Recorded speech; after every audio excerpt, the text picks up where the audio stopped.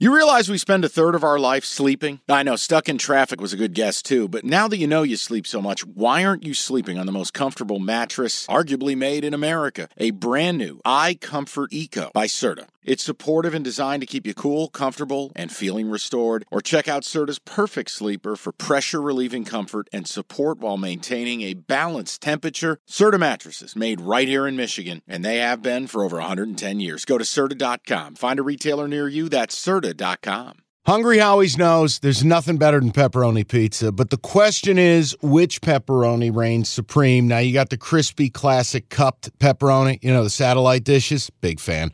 But why choose one when you get both? They got a pepperoni duo coming up. See, this is more up my alley right here.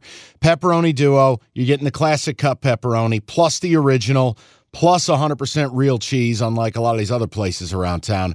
Get a large pepperoni duo, $9.99, only at Hungry Howie's. Go Steelers. All right. Okay. They're the team that you don't put as much stock in. They're the worst of the bunch. You agree with that they're worst in the bunch? I love the Steelers as an underdog because Mike Tomlin loves gamblers. I think that's the headline today, people. It is going to come down almost exclusively on Kenny Pickett, year 1 to year 2, and whether you believe he's got that in him. And I don't hate Kenny Pickett. I don't like Kenny Pickett. But defensively, you know what you're getting. You know what you're getting with a Mike Tomlin team. I think the Steelers, you're going to hear it a bunch in the regular season from me. When I get Mike Tomlin as a home divisional dog, it's an autoplay. You just can't go against it. Do you believe Kenny Pickett is going to play at a level with Joe Burrow, Lamar Jackson, and Deshaun Watson? Well, he's got the receiver room to do it.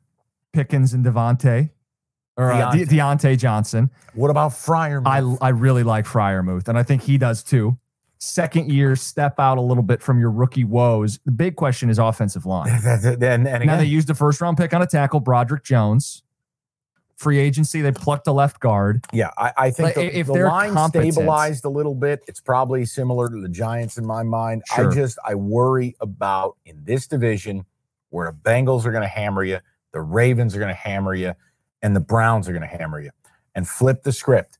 Each of these teams... Now, the Ravens are the weakest of the three, but they still have attempted, including they signing Jadeveon Clowney. They're all going to come after you. Mm-hmm. If you don't have an offensive line, it will still become a feeding frenzy.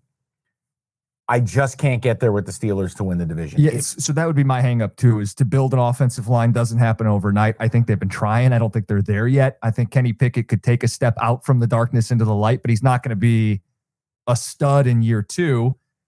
The only calling card that they have left is the same calling card they've played for their entire history of success. Defense.